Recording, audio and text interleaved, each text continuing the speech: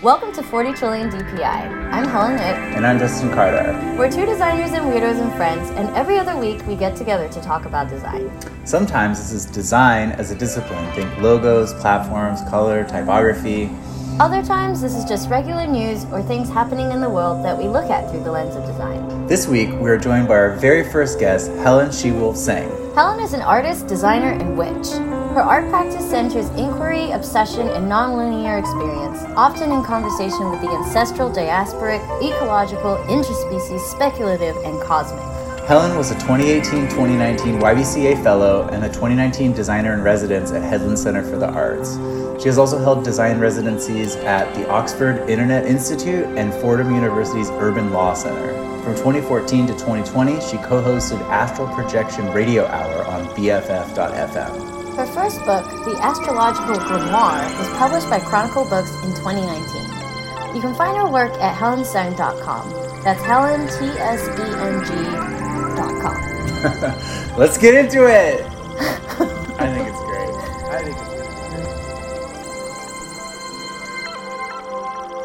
Welcome, Helen! Hi. Hooray! Thanks for having me. Yay! We already kind of chatted a little bit, but Helen, how are you doing? What's going on in your world right now? Bad. I was just telling the two of you off air that I've been climbing out of a hex or a curse. So just sort of That's so real. out of a That's why. Is it is it an ancient hex or is it a recent hex? Contemporary, future hex. Yeah, it's unclear. This is not the news that I'm going to bring, but I was reading that there are a series of possible curses that have been going on around the world. My Witch Radio co-host. So I don't do the radio show anymore, but I did this show for 6 years, but my co-host and I still have this occasional habit of sending each other articles that we would have talked about on the show. It was a similar format to what you two do, where we would bring articles, but it was sort of in the realm of the occult and supernatural and witchy, and that's very broad. So kind of a lot of things fall in that category. But there was a rock in Japan that split open, and it was No way. Yes, I heard about this. Yes, go on. Sorry. Yeah, and it was a rock that had been kind of designated and kind of fenced off and labeled as containing an evil spirit, possibly a nine-tailed fox, and it split open, and so they were like, oh, it's escaped.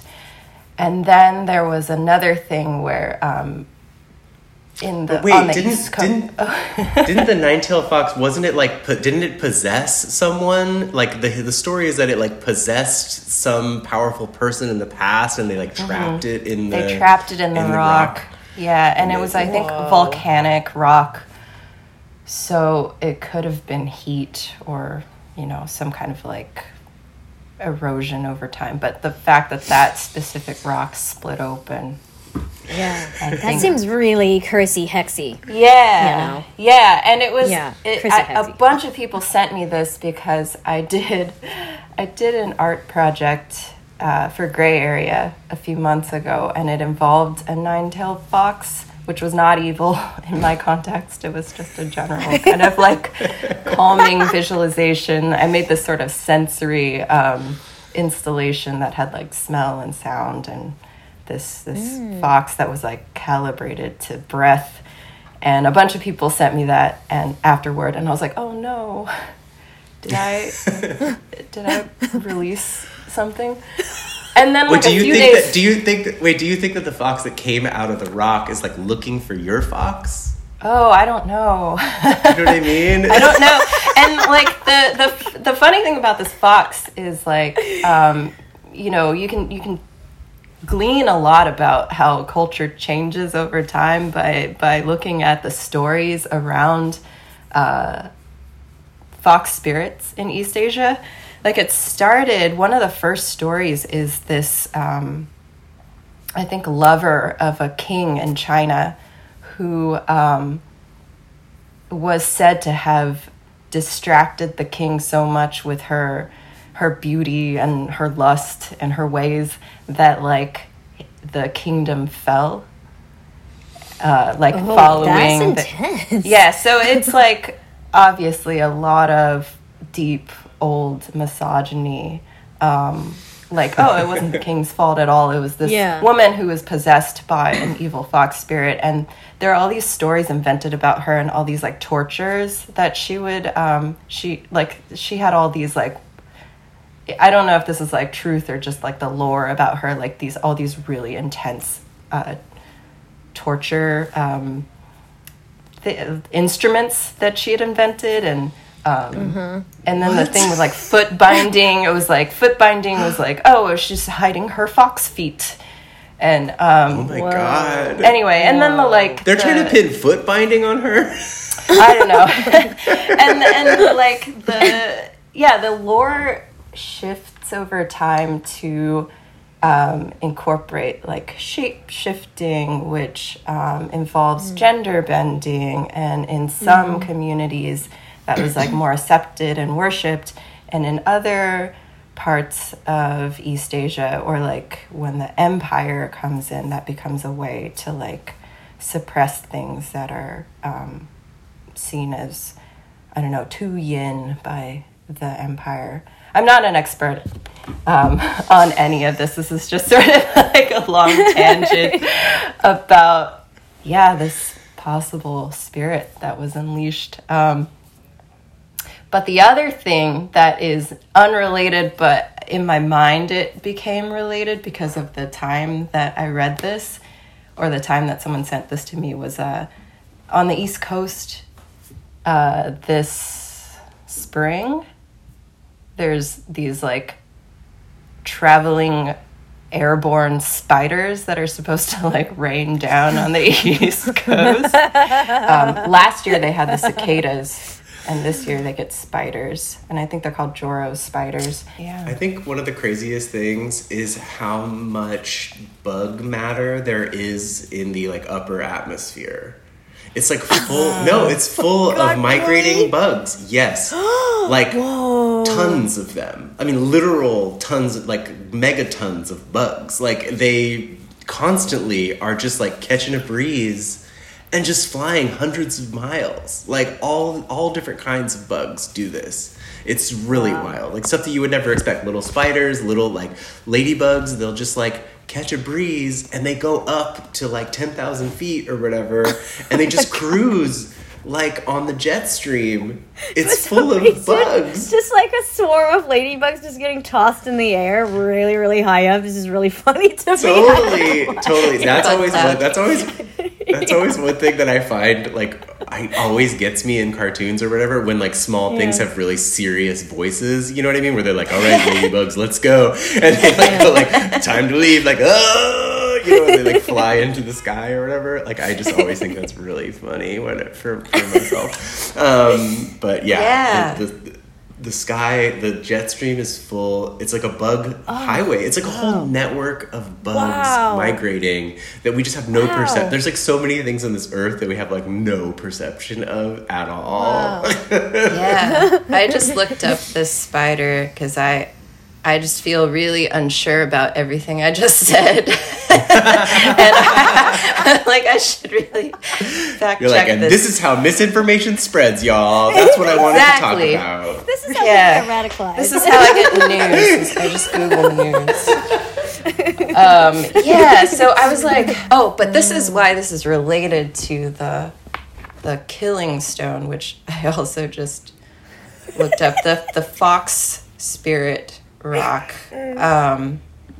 The Joro spider is named for a legendary creature in Japanese folklore as well, the Jorogumo, which is a spider who can change her appearance into that of a beautiful woman. She seeks men to seduce, whom she then binds in her silk and devours. And that is from Wikipedia.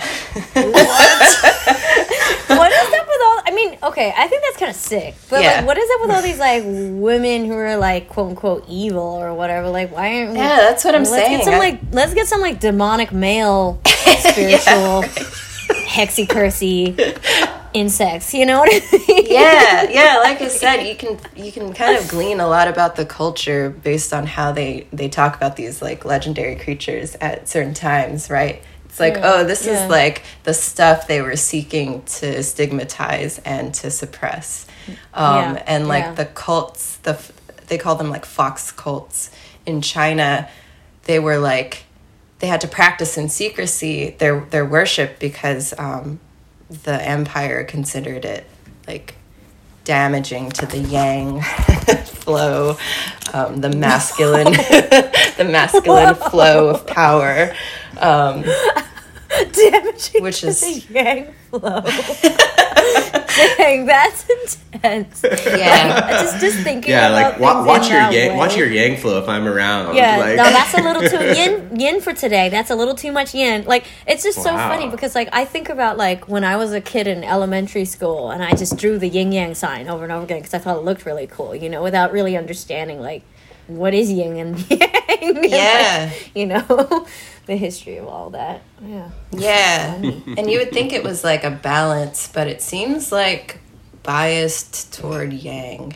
Yeah, totally. It's like, there's always too much yin. There's never enough yang, you know? Yeah, I disagree. I don't think we can really get into this, but I feel like these stories. I don't know. I'm serious. It's like the stories of these like disruptive feminine forces. Do you know what I mean? Like it's sort of this idea of these like shape shifting and disruptive like feminine forces just so mirrors how fucked up our culture is right now. Like I think that these stories are coming back in another way, and I think they reinforce also stories in the media around like trans rights that are happening right now, around abortion rights that are happening right now, and even around like baby formula, all that shit. Like, oh my god, did you see that article about how the governor's blaming it on migrant families? Like, why? I just feel like there's like, you know, these like myths, even though they're coming up in these sort of like, I don't know, like off to the side, like news stories. Do you know what I mean? Like, I think it's not accidental. I think that they have these roots, I guess, you know, like, and it just seems like, you know, oh my God, and the fucking Johnny Depp and Amber Heard bullshit that's happening right now. Yes. It's insane. It's so dark and so sad and so fucked up. And like seeing this weird like necessity to sort of like portray her as this spider, do you know what I mean? Or portray her as this like trickster, you know, like there's something to that. Like it's like this sort of difference between like when the like Me Too movement started, when she first came out. I don't know the story at all. Like, I mean, I've seen the recent stuff, but like, you know, the difference in tone, the difference in narrative, the difference in like what is, you know, like what's happening right now.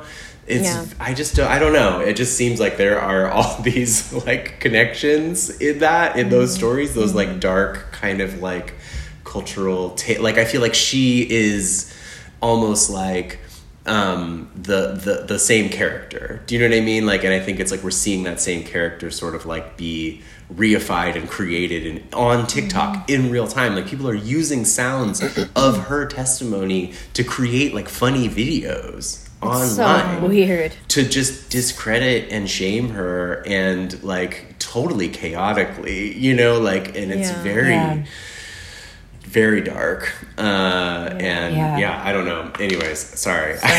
Yeah, I've only seen like the edges of that as it's reached me through social media, but some of it was really baffling to me because I didn't have the context for it, and I was like, what? Why is this?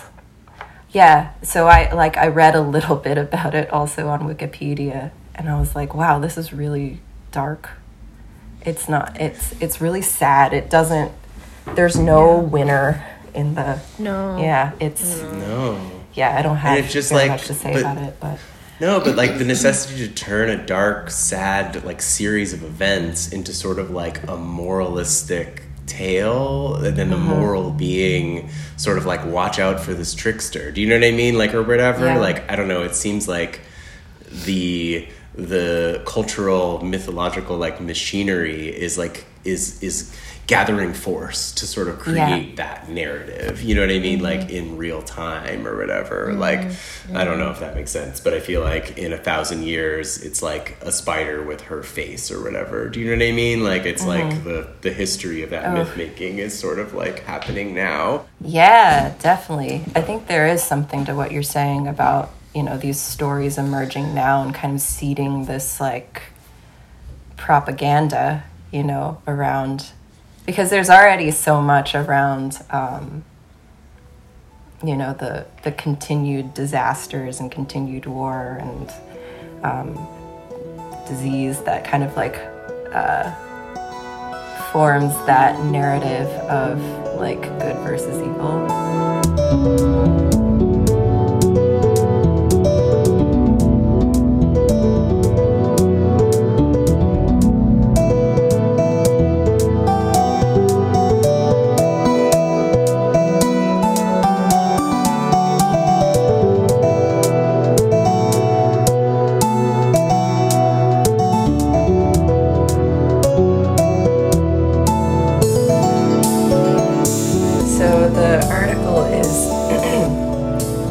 Research on how nature affects mental health has a weird problem, and weird is in all caps, so it's an acronym for Western, educated, industrialized, rich, democratic. Oh shit! And so yeah. Whoa! What? Gist? So first of all, I love it because it sounds really clickbaity. Mm-hmm. I mean, anyways, but now, anyway, okay, yeah. So what does that mean? Yeah, so it has to do with this this recent study from the University of Vermont that took 10 years of peer-reviewed studies on nature and well-being and the relationship between nature and well-being. So basically 2010 to 2020, and found that the people polled in these studies were mostly from this weird category, Western, educated, industrialized, rich, democratic. A lot of them were sourced on Twitter. What?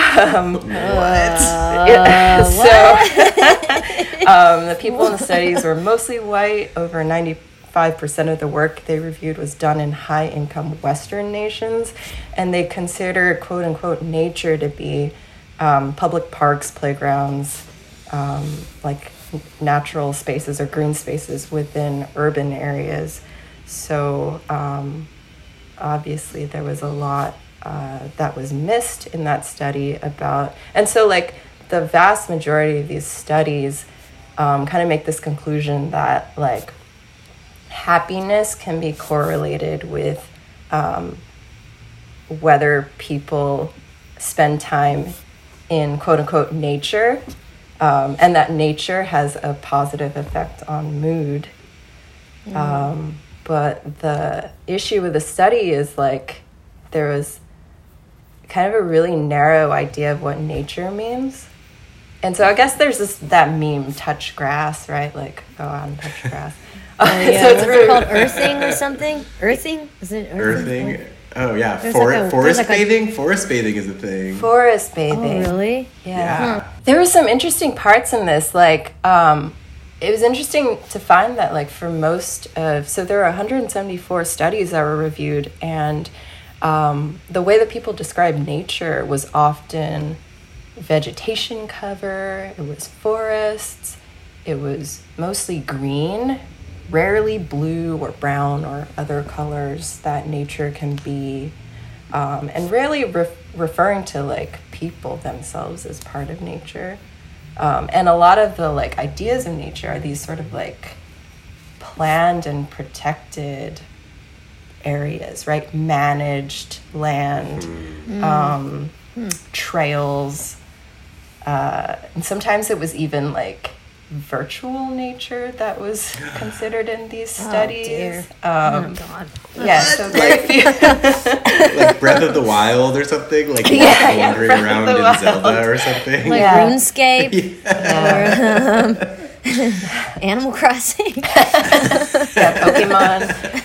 It makes me think about like just sort of like the idea, sort of like we create the idea of nature in order to like bolster up the idea of like they both kind of play against each other or whatever. It's like you sort of create like nature within the context of culture or something like that, but it's like it means like elsewhere, and it also means kind of like there's not sort of like a mesh or like a hybridization. There's like the spaces in the sort of like, I don't know, like estuarial zone are really not like common in the thinking. It's very separate. It's like nature's a circle, culture's a circle, the city's a circle. The two circles don't separate, or they're like they have very strong boundaries or whatever. Like, but yeah, the idea of like, I don't know, I think about this with a lot of like national parks or things like this whole area that's like set aside just for like recreation or just to like be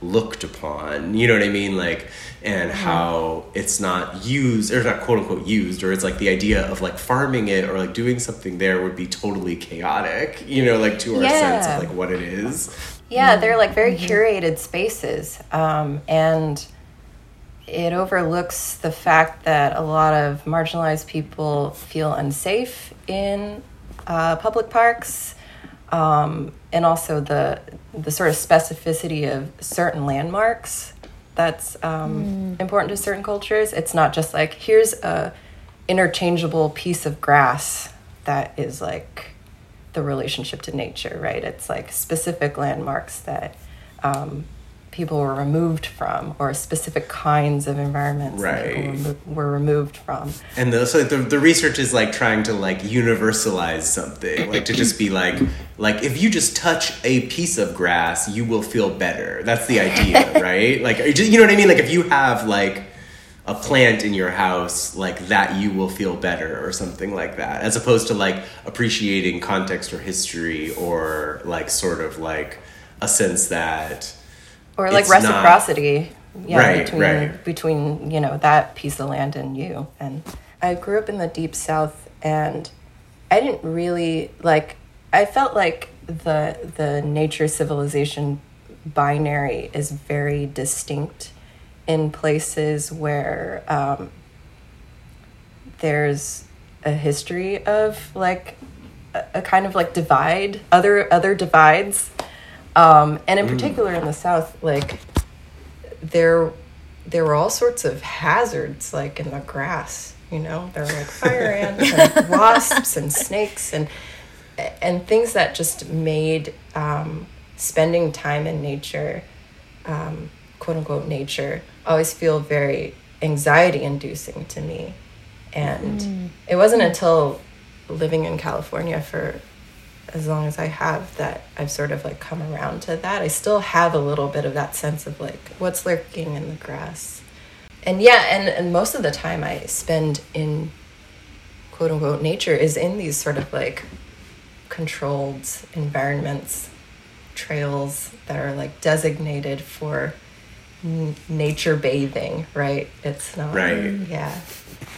I mean, I think it's interesting because, I think the ideas of, like, preservation and of, like, park creation and these things, like, far from, like, I don't know how to say, like, saving. I think it's the idea of, like, saving things, you know, like, it kind of, again, like, it others things, you know, it, like, separates more than the idea of, I think you said, like, reciprocity. I like that sense, the idea of, like, living in conjunction with something, you know, like, and I think it makes it more, like, I don't know, it upholds accidentally, or not accidentally, like it one and the same, like upholds the sort of values of like living these like fucked up city existences, or like these really exploitative existences where it's like, okay, some areas are going to be really exploited and destroyed, and the people and the things around them will be totally fucked up. And as long as Yosemite stays beautiful and pristine to walk around in, do you know what I mean? Like, or whatever, for people to just like look upon, you know, like, and for people who can afford to drive there and who can afford to go there, who feel excited about camping and whatever, do you know what I mean? Like for a certain subset of people who choose to like make those journeys or whatever, like, but you know, the idea that it will be like preserved in some way, I think is really crazy. Right, yeah, and these studies have so much effect on what kinds of spaces are planned, how policy affects like land and what's done with the land and who it benefits, right? Wow, I totally didn't even think about that part. Dang, yeah. I'm just taking a very... I think I'm just like absorbing all this. I'm like, whoa.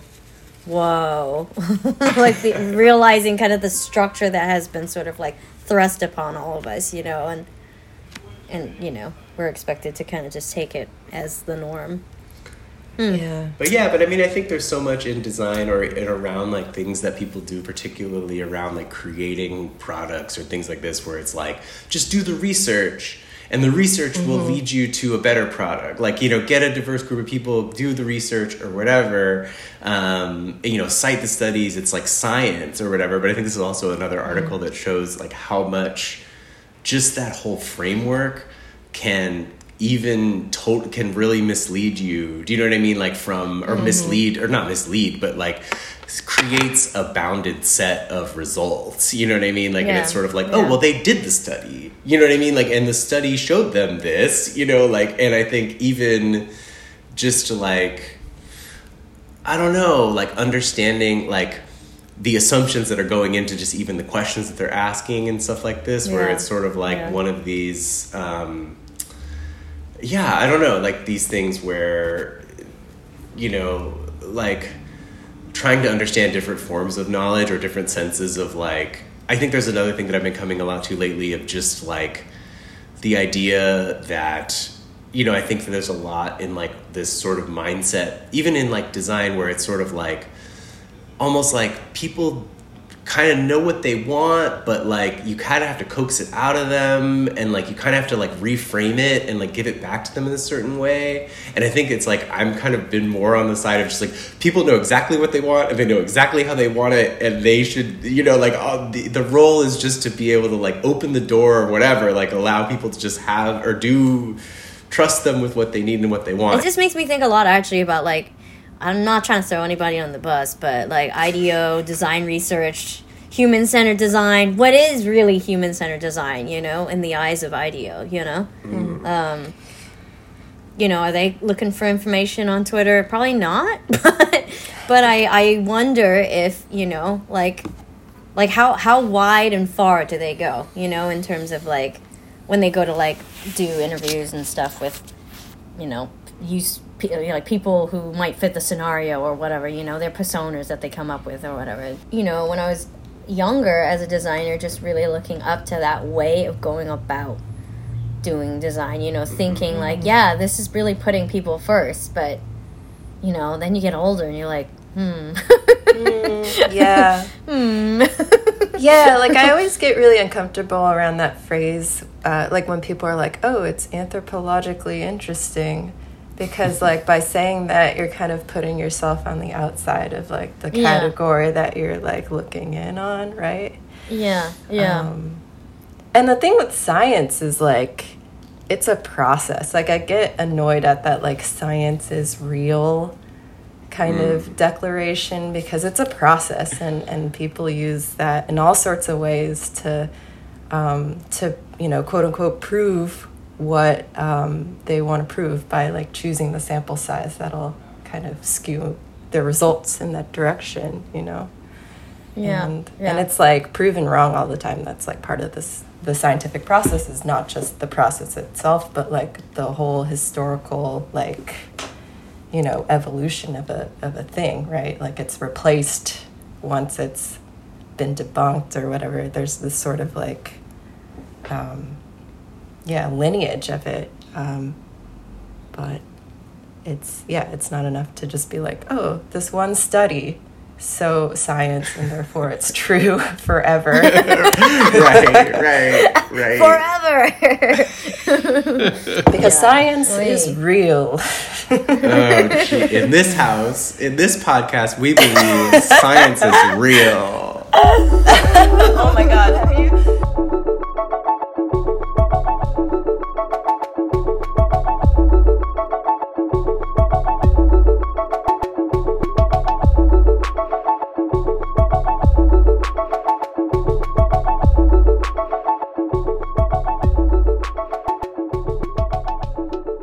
This article's from Vox. It's called, I'll put it in the chat as well. It's called "The YouTubers Are Not Okay." Prominent YouTubers keep quitting the platform and then coming back. Call it the result of YouTube brain. So what I found really interesting from this article is this categorization. What is YouTube brain? Yeah, exactly. This categorization of brain modes. So it starts with Hal enumerated these reasons and more, all of which are good reasons to quit a job you hate. Regarding like talking about YouTubers and how it's supposed to be this dream job, but it's like really it's kind of like there are negative consequences to it. Another less discussed one, however, is something I've come to call YouTube brain. Compare it to Twitter brain, in which spending too much time on Twitter results in someone becoming argumentative and perpetually outraged. Or Instagram brain, in parentheses, image obsessed and overly materialistic, or TikTok brain, in parentheses, unquestioningly devoted to the latest slang or trend before moving on to the next one. YouTube brain, from the perspective of the YouTuber as opposed to the viewer, is what happens when you are both creatively and financially subject to the whims of other people's attention spans for years at a time, weighed down by never-ending demand for more content for dwindling returns. Jesus. And I was like, you know, for me, it's interesting to read an article that is kind of like, this is the insides of an influencer, you know, like a YouTube specific influencer. It's like, I've never really actually like kind of like considered, you know, what the psychological kind of like internal sort of monologue becomes. So then the next paragraph starts, chronic YouTube brain can land you in some bizarre circumstances. Take Michelle Phan, the longtime beauty YouTuber who last week claimed that she had healed a man who had been in a wheelchair for years through the power of, in bunny ear quotes, divine love. This supposedly took place at a retreat in San Diego hosted by influencer Joe Dispenza, who's best known for falsely presenting himself as a medical doctor while peddling vague healing workshops. So yeah, blah, blah, blah, blah, blah. And then, the last sentence is, she's famously done things like use, in parentheses, clean cat litter as a facial mask, which I would argue is the perfect manifestation of YouTube brain, unconventional thinking amped up by shock value. Yeah, and then there's like this like embedded post of a video that she did, and she's holding up a Bitcoin.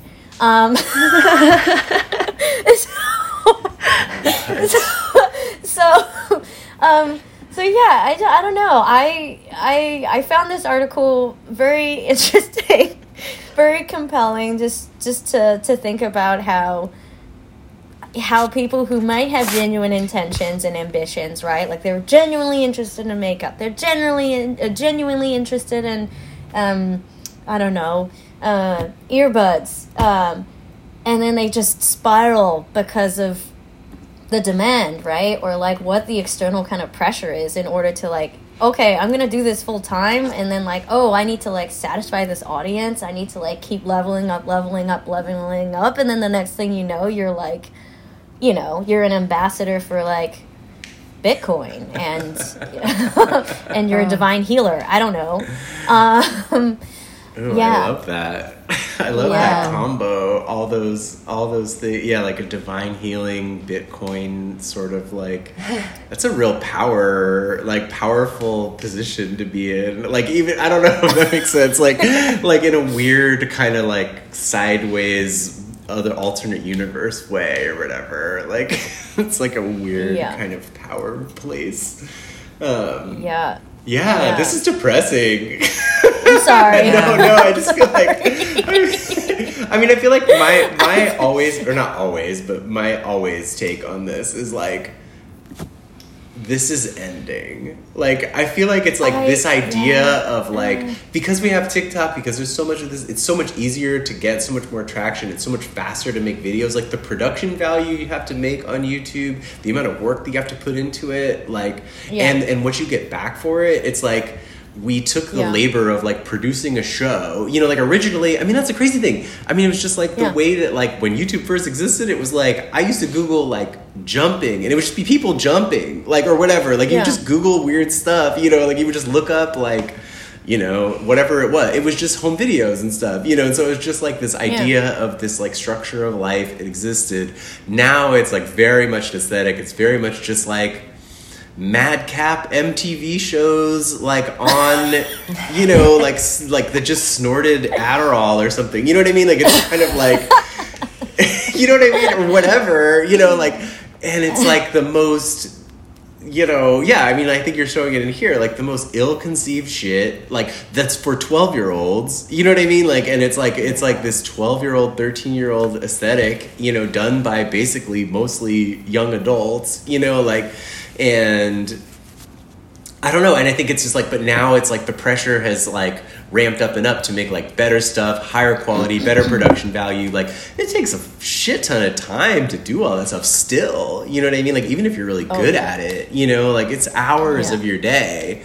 And it's like, oh, right. And a lot of people now, they're like hiring crews and they have all these people that they're working with, you know, and it's like, but that's the, you know, I don't know. It's like, I think it's going to fall into an abyss basically. Like, and I think that like people are going to go to TikTok, people who want to be like on TV are going to go be on TV. Like, and I think YouTube's going to like just become, I don't know, like a playlist engine or something. Like, I don't know exactly. I really hope what. So. I don't know. That's my prediction. Anyways. Yeah. I mean, like, and I feel like TikTok definitely has become the eminent platform for people who are, you know, seeking attention in this way that YouTubers historically have been seeking for sure. But I would argue that, like, you know, obviously there are going to be like psychological effects in the way that these YouTubers are being psychologically impacted. And, you know, on one hand, we can always say like, well, they signed up for it, you know, they should know what they're getting into. And it's like, yes, but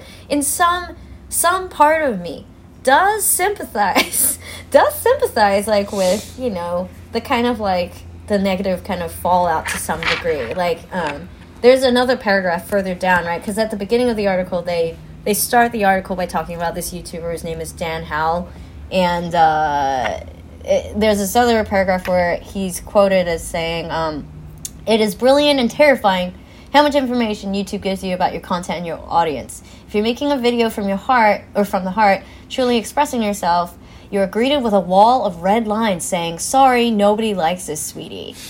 Like, it's just like, oh, because nobody cares about... Like, it reminds me of a conversation I was having with a really close friend recently about how we've been really just... And I say this, I feel like every episode at this point, but we've just been really, like, drained by Instagram and feeling like it is, you know, obviously it's this like, very kind of twisted portrayal of, like, who you are from a personal kind of standpoint, right? And so then we've been talking about how, like, well, nobody gives a shit about, like, anything personally related to us. Like, maybe we just need to, like, essentially like dissociate and just put, like, you know, if we're going to promote anything about ourselves, just put it up on Instagram, which, like, I think for me is probably like a healthy kind of path forward. So, like, I don't feel like I'm putting my character or my persona on blast and that kind of like being tied to, you know, my output or whatever. But at the same time, then it sort of leaves us with this void of, like, where do we personally communicate who we are as people, you know? I don't know. Anyway, that's what I have been thinking about. Yeah, that's really interesting that, you know, these platforms train us to think that, like, everything we do or say or show is, like, being examined by other people on the same level that we're examining it in ourselves. Yeah. And that it's like feedback rather than just like the bored person scrolling on their phone just scrolling by, like, because it's just that's how that that's how it happens. That's like that's generally probably the thought process of that person on the other side, the viewer, right? The audience is like they're not really putting that much emotional integrity into like however they're choosing to respond to the content. But like the person putting out the content, whether you're a YouTube influencer, a TikToker, or like just a plain Jane regular normie on the IG, like you have inherently like more emotional investment in whatever it is you're putting out, right? So I don't know. Yeah, I've just been thinking about that a lot. I've just been thinking like we're too connected in the wrong ways. Yeah, I mean, I wonder how it will change. Like, I saw a thing that I almost brought as an article for this time, but I didn't. But it was like, so I'm gonna squeeze it in here. It's like how I like get another article. But it was, I guess recently there's been a big shift in like how cough drops have been marketed. I don't know if you guys have seen that. It's a big change, because it used to be like, what's up, girl boss? Time to get to work. Even though you're sick, you gotta keep working. Like, it was like, take a cough drop so you can work while you're sick. Like, that was the whole way that it was. Wait, putting out those ads. Wait, I missed that era. That was how they all cough were drop. in the old days. No, it was like, and I guess they still. I remember the guy them, on the mountain. But it was like but they like all the cough drops have these like time to go slay, like, sayings on them and stuff. No, I definitely missed this also. Yeah, it's a thing. I don't think I've seen this throughout the whole history. I guess according to this article, it was like, in the 80s, it would be like, even if you have a cough, like, you still have a lot to do. You're a achiever. Do you know what I mean? Like, and then eventually it became like this weird thing. They talked about the history of it too, where like Hall's cough drops kind of replaced it with this weird, like, kind of like 3D void space where you would like leave the world and go into like 3D space, like one of those weird like matrixy zones where you'd like take the cough drop and you'd be like in like cough suppressant like space, like, and you could like do anything when you're in there, you know what I mean, like, right? And so it was like marketing to like this idea of this accelerated, like, you know what I mean, like, get as much done as you possibly can. But of course, COVID, which I currently am suffering from, changed that completely, because that you couldn't, like, that would be terrible to be like, yo, get a cough drop and secretly go to work, like.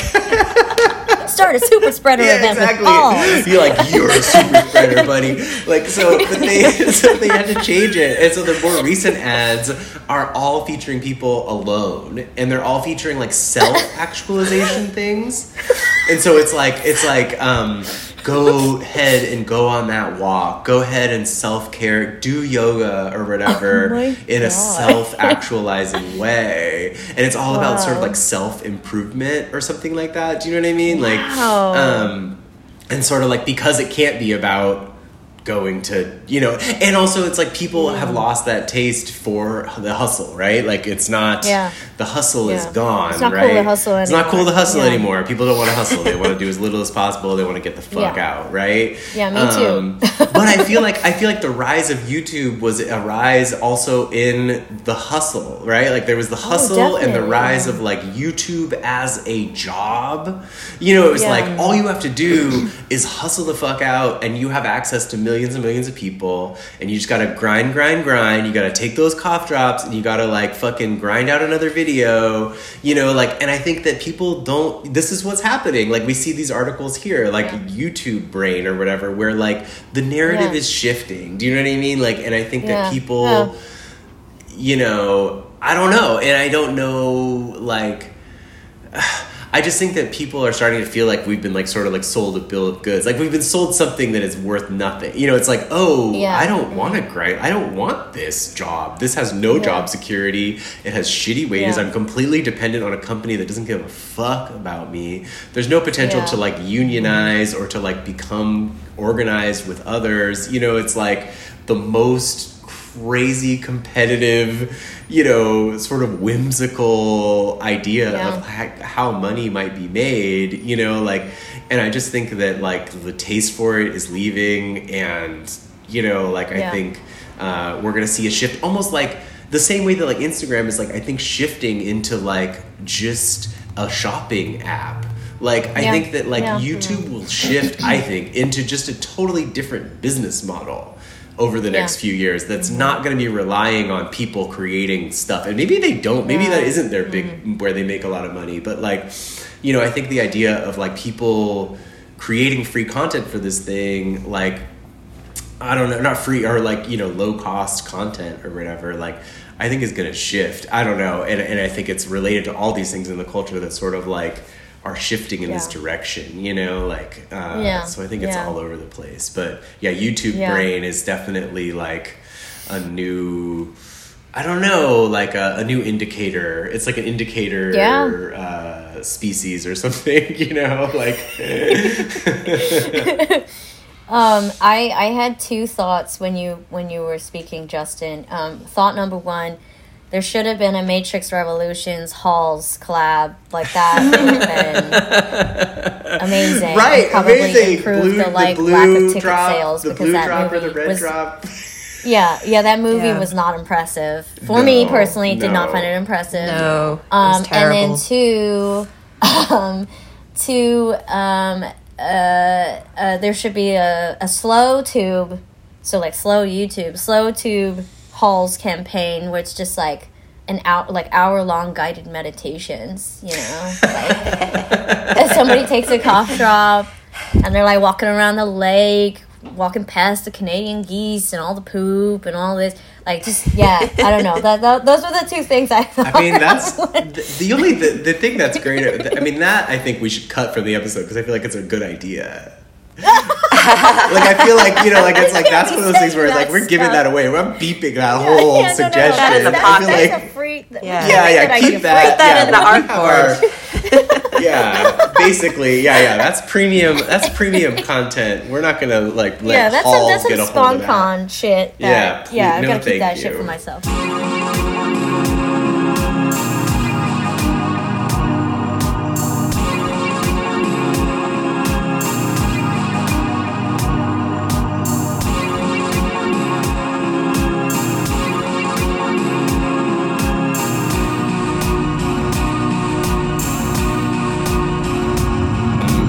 All right, we have anything else to say about YouTube brain?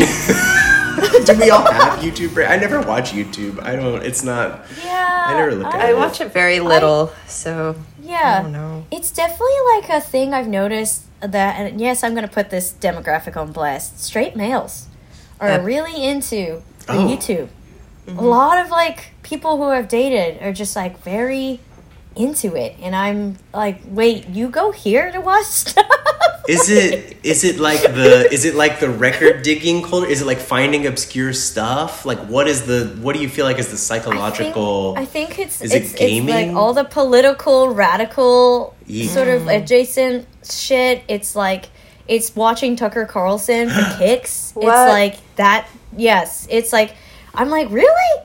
Like this is the it's either that or it'll be like Primitive Technology, that one channel, that dude who like makes stuff out of like mud and leaves. That's actually kind of cool. But that's kind of cool. The other stuff, I'm like, why are you watching Jordan Peterson because you want to? Like, what?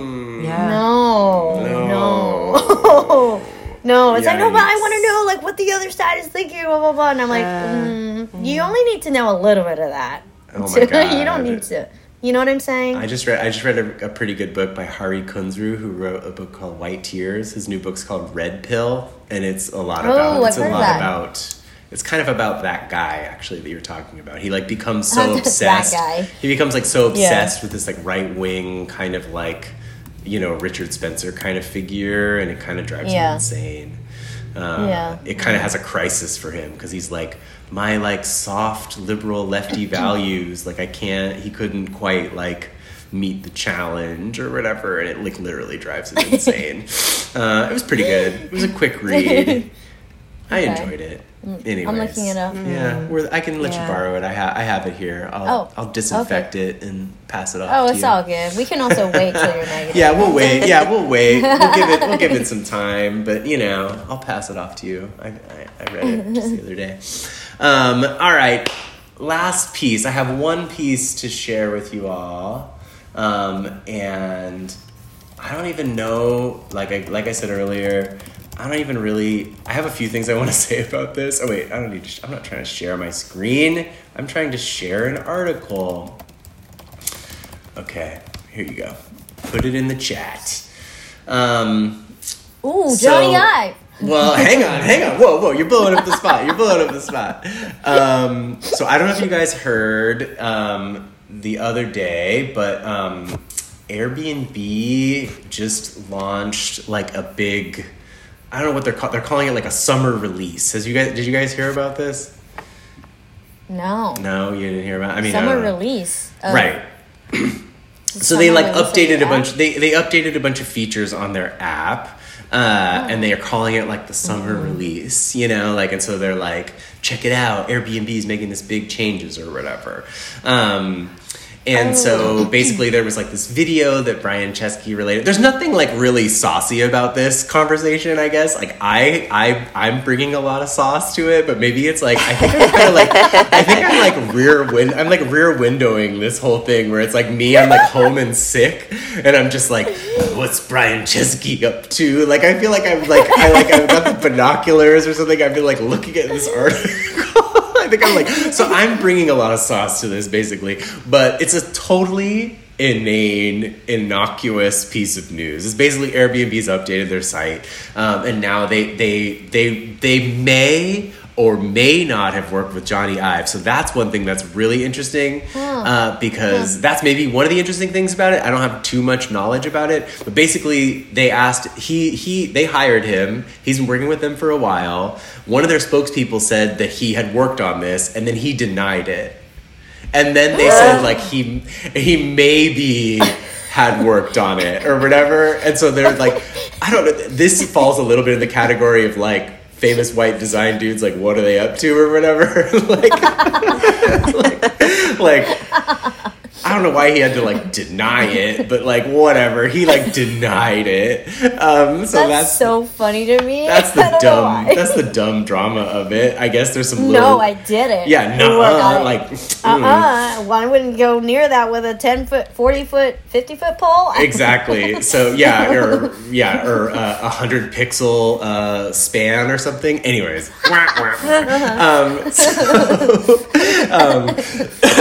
I need those cough drops. But anyways, the point that I wanted to bring up, a couple of things. One is the big revolution. So they're sort of posing it as this big revolutionary thing, which I think is very silly, because the big revolutionary thing that they've added is something called categories.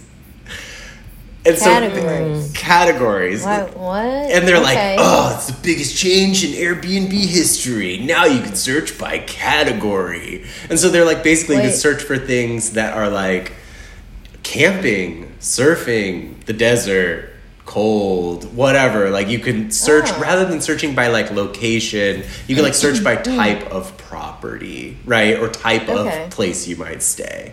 And that's like the big thing. They're like, this is the biggest thing that's ever happened in travel or whatever, which I think is very funny. But the thing that I found really funny, and since you guys haven't seen it, maybe we may need to watch it. Maybe I can share my screen and we can watch the video. Let's just watch the video together, and so we'll know what we're talking about.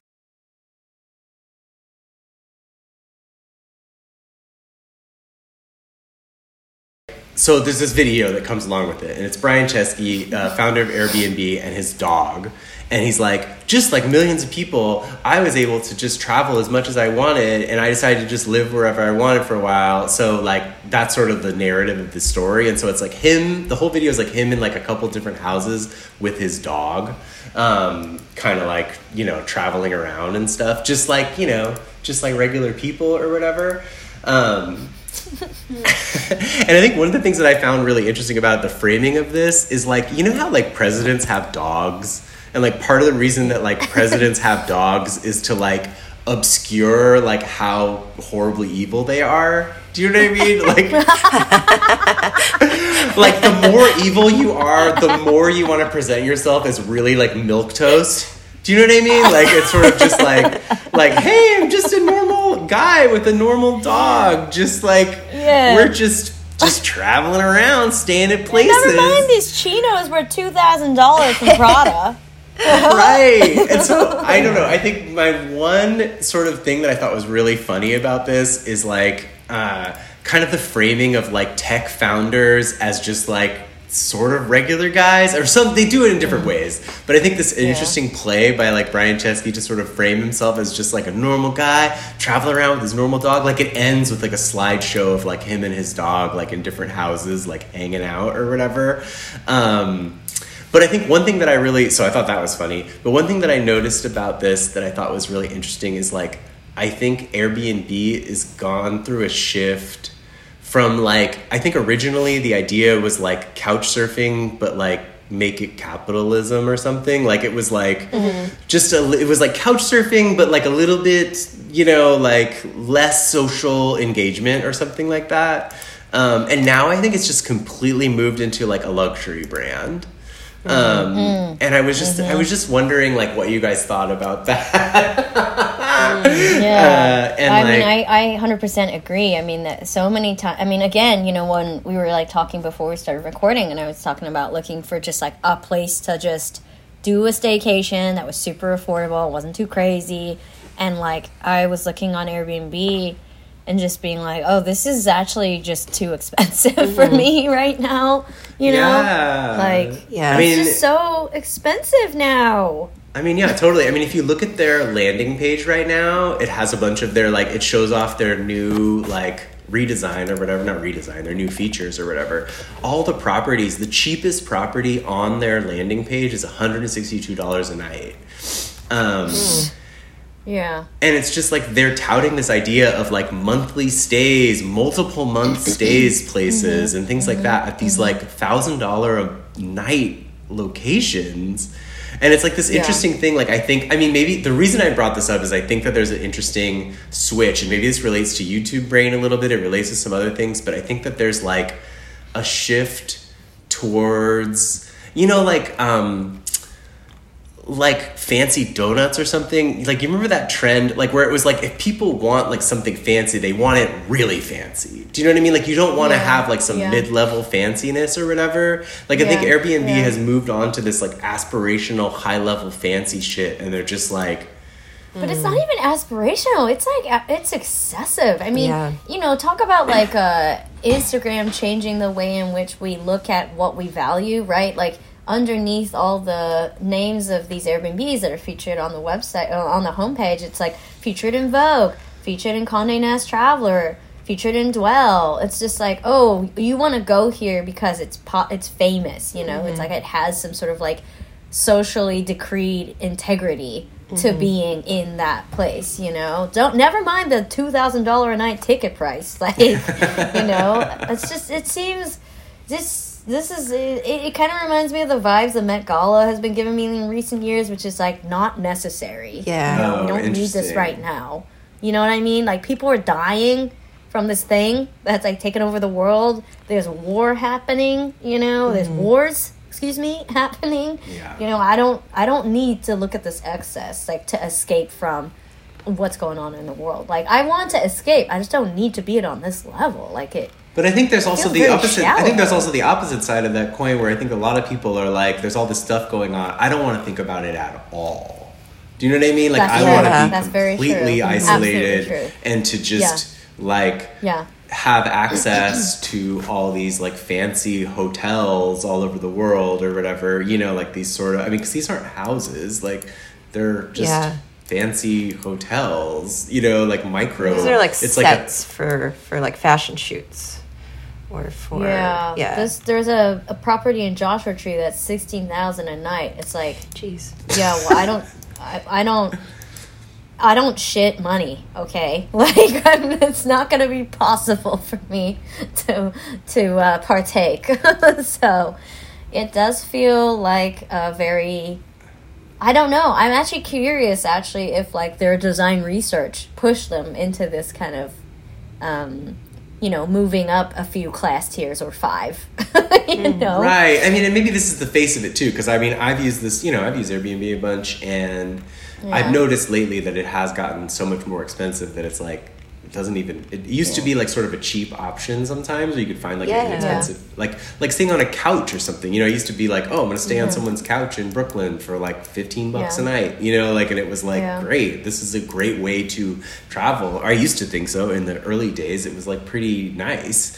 Or in some ways I enjoyed it, but, I think that there are still, I think the company is like, marketing itself in this way. I think some of those properties still do exist. We're seeing sort of like how they're framing themselves or whatever. Right. And I think that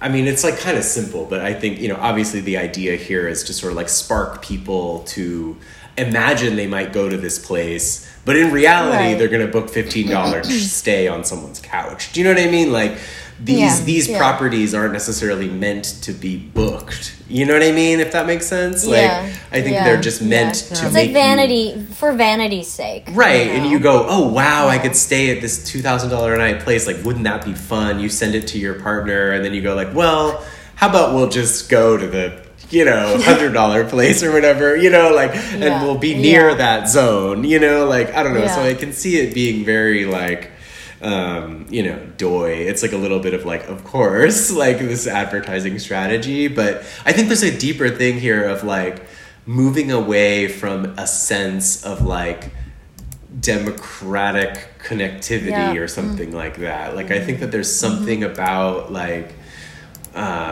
this type of like luxury, I don't know, that like I think early tech branding really relied on a sense of like community, even if it wasn't real. It relied on it as an idea of like empowering individuals or something like that. And now I don't think that is really there much. Not at all. Like, remember at one point it was, it was all about like the host relationship in some ways, that it's like, it is all about the fact that like you're not going to be staying like at a place that is like faceless in some way, like a hotel would be, or like going to what am I thinking of? Club Med, would be. Like, it's a more personal experience because it's like actually somebody's home, and this is like not really that at all. Right. It used to be like meet people, like have an experience with others, like be with a family, like stay with people, and that is not what this redesign is about. It's like go surfing, be outside, like it's like it's very much targeted away from the human aspect of things. All of these properties look really isolated, which is interesting because it's like, I remember in the past it being more like, oh, you're going to a city, live somewhere where the locals would live, where you're amongst the hustle and bustle. And this is more like, I don't know, maybe COVID had a lot to do with that too, of like isolation and like the having a place that looks pristine and like no one's ever stepped foot in it versus like this is a lived-in place. Totally.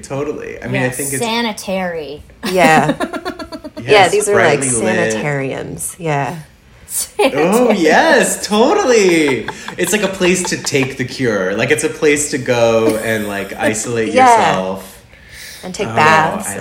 Yes. Oh, that's really interesting. It's very late 19th century, like kind of energy. Oh my god.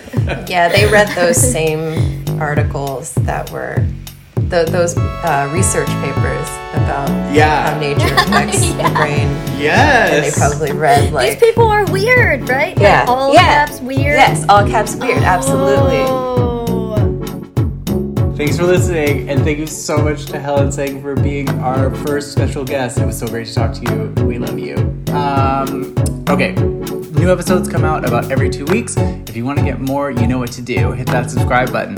If you have any questions or suggestions for topics you'd like to hear about on the show, email us at 40trilliondpi@gmail.com. And don't forget to visit our website at designfreaks.cafe. Oh yeah, and you can find us on social media too. We're on Instagram and the other one of the other ones. Just start Googling.